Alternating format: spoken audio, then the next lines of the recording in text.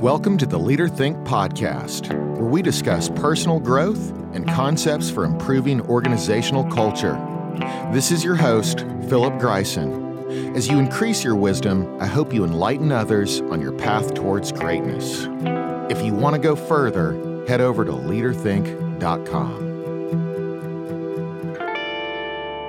This time of year encourages me to reflect on forgiveness. That's what this season is truly about if you're of the Christian faith. So who wants to talk about admitting you are wrong?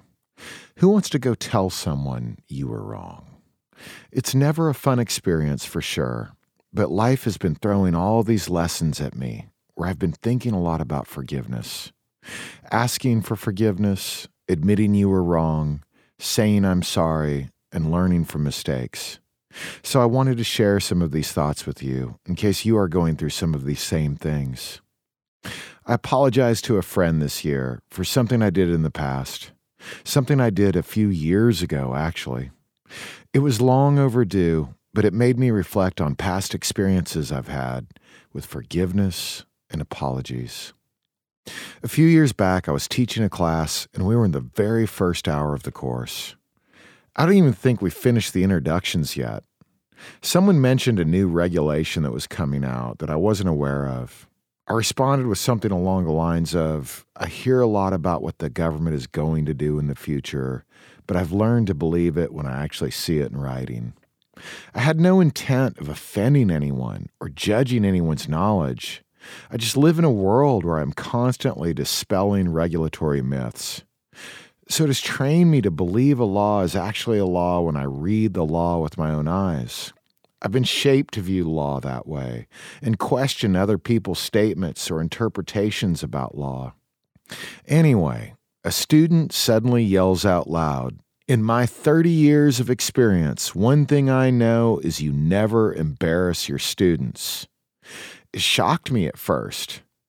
I totally wasn't expecting anyone to be offended about my opinion of wanting to read a law before I choose to believe it's real. There was obviously something else emotionally going on with the student, and I learned more about that later in the course. But in the moment, it was a little shocking. I sent everyone to break, and I went to speak with the student. I told her I was sorry if I offended her, and I hope my opinions about anything never offend her. She then continued to give me crap for the rest of the week.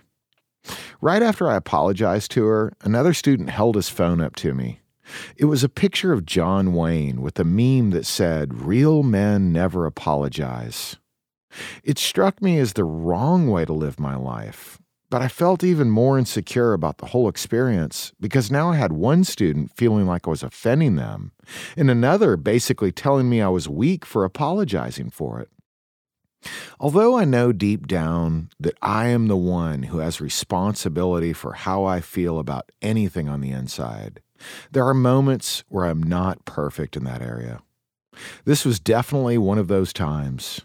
On one hand, it was a big growth spurt moment to know, however good my intentions are, my words can damage my ability to influence people. And I need to be conscious of that. It's not about being right or wrong, but about being aware. As for the John Wayne meme, it made me think a lot about how some people really do believe it's a sign of weakness to apologize. I'm not part of that crowd. It's tough to own up to your mistakes, but in the end, I always feel better for having done so. I've learned that most conflict consists of the actions of at least two people.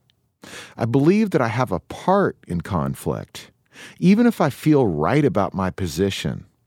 I've told my version of a conflict story to others, and many times they tell me I was right in my behavior due to what the other person was doing. But is that really true? It's not like I'm telling a story where a person was punching me in the face, so I punched them back. If they said some words to me that caused negative emotion, and then I say something hurtful back, I'm not defending my physical self. I'm defending my ego. I'm also telling my side of the story. I'm never able to tell the other person's side of the story with all the depth and emotion that they were going through at the time. I really don't know exactly what it was like to be them in that scenario. So when I tell someone else about an experience, it's only a half-truth of the entire conflict. I've learned that saying hateful things is giving away all the control of how I feel to someone else simply because some words came out of their mouth. That's not right. That's giving someone else free real estate in my brain, and I didn't even invite them in. When it comes to the words that people say, I've learned there is one person responsible for how I feel and how I respond, and that responsibility is mine and mine alone. Now I want to share a little bit about what happened with my apology this year. A couple years ago, I said a lot of harsh words to a friend, and I could make excuses for my behavior, such as the cliche, I was under a lot of stress at the time. But that doesn't make it right to treat anyone as your emotional punching bag. Another sad truth is that I felt like I was in the right at the time. I felt like I was defending my position, and this friend needed to be aware of how their actions were wrong. And I continued to feel that way for a few weeks. But then slowly, I started to see the issue more from their perspective. And the more I put myself in the friend's shoes, the more I realized that I was totally in the wrong that day. What I perceived in the moment was someone being too pushy. But after deep reflection, I learned to see someone who is taking massive action. Someone who is doing what I would advise them to do if I was separate from the situation. So one day I sent him an email, and he gave a nice reply. I didn't apologize in my email, though. I did what I thought was throwing out an olive branch. He responded in a nice way, but that was the end of it. Then, almost 2 years later, I was reflecting on that time over Thanksgiving and Christmas. It was a time of focusing on what I am thankful for and what growth I want to experience in the next year. I was finally crystal clear in how I was wrong and what I needed to do. So in January, I sent him another email. I told him I wanted to apologize in person, and he only responded with love and acceptance. We had lunch, and I let him know how I realized everything I said that day was coming from my ego and my own insecurity, and I was the one totally in the wrong that day. I also apologized for taking so long to do it. He told me he thought he was a little pushy back then, and he learned other personal things from that period of time, but I let him know that I didn't see him as being pushy, that after reflection, he was doing exactly what I would advise him to do if he'd asked me for an opinion. I took full blame for the incident, and it was the right thing to do, because I felt a tremendous weight lifted off my soul. I've learned that it is never too late to apologize.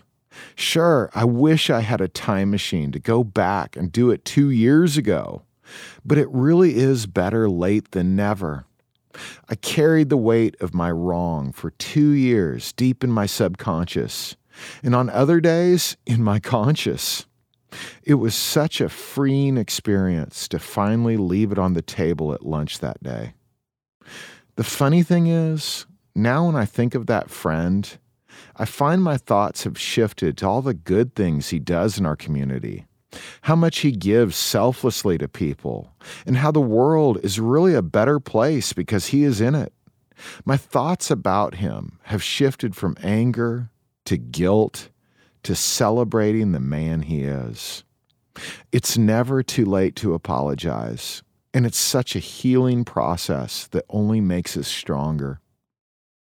I have another friend I wronged a few years back, and what stands out about the experience is that she was the most quick to forgive me. She was forgiving me while I was still processing the entire experience. She was forgiving me while I was making excuses. It's almost as if she forgave me before I ever even wronged her. So, sparing all the messy details, it was one of those kick a person while they are down scenarios. I was pressured into kicking this person while she was already lying down, and I was doing it behind her back. The bad part is, I knew I was in the wrong from day one. The guilt about what I was doing was overwhelming. But the truth is, I caved to the peer pressure and have no one to blame but myself for my actions. I should have immediately said that's not the right thing to do, but I didn't do that. So there is no excuse, no viable third party to blame, just the truth. The truth that I had a choice in my actions. And like typically happens with those sort of behind the back peer pressure things, even though I never told her what I did, she found out anyway. John Maxwell says, "What is on the inside always shows up on the outside," and boy is he right. Of course, God put me in a spot where I was teaching a class for some other company, and there she was.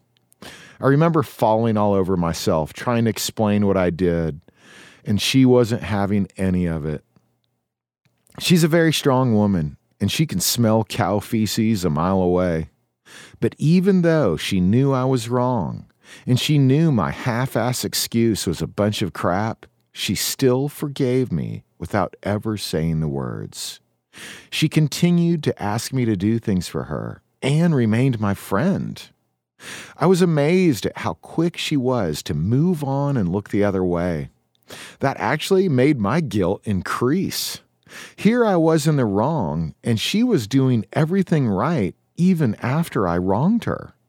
She could have easily written me off for life, but she didn't. She still gave me work that puts food on my table and shelters my children. Again, it was like 2 years later, and we were talking about something completely unrelated when I finally gave her a real, honest apology. Even then, she acted like it didn't even matter. She had forgiven me years ago, even though I had never appropriately apologized. Friend, if you are listening, I hope you know what an amazing woman you are. The main lessons I've learned from these experiences are that my words matter. I need to be conscious of what I say and what I do, and the long-lasting effect it can have on people.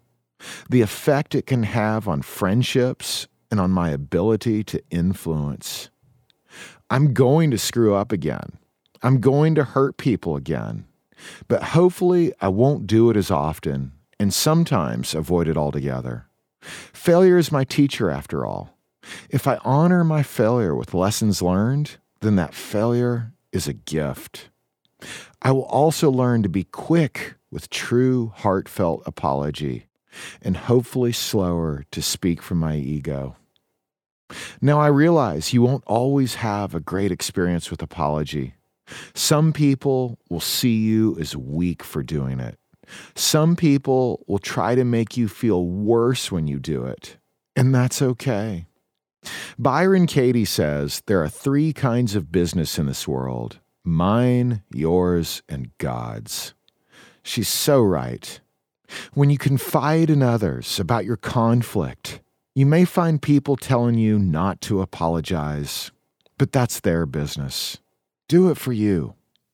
You may apologize, and the other person may not accept your apology.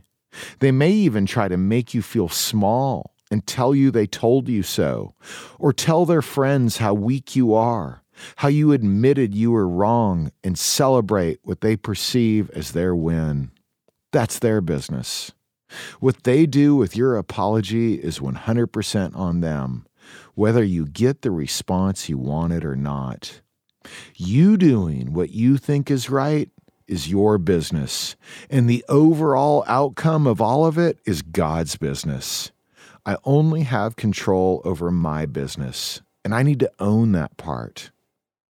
Apology is lifting the weight of guilt off your shoulders and will re-energize and empower you regardless of the other person's response.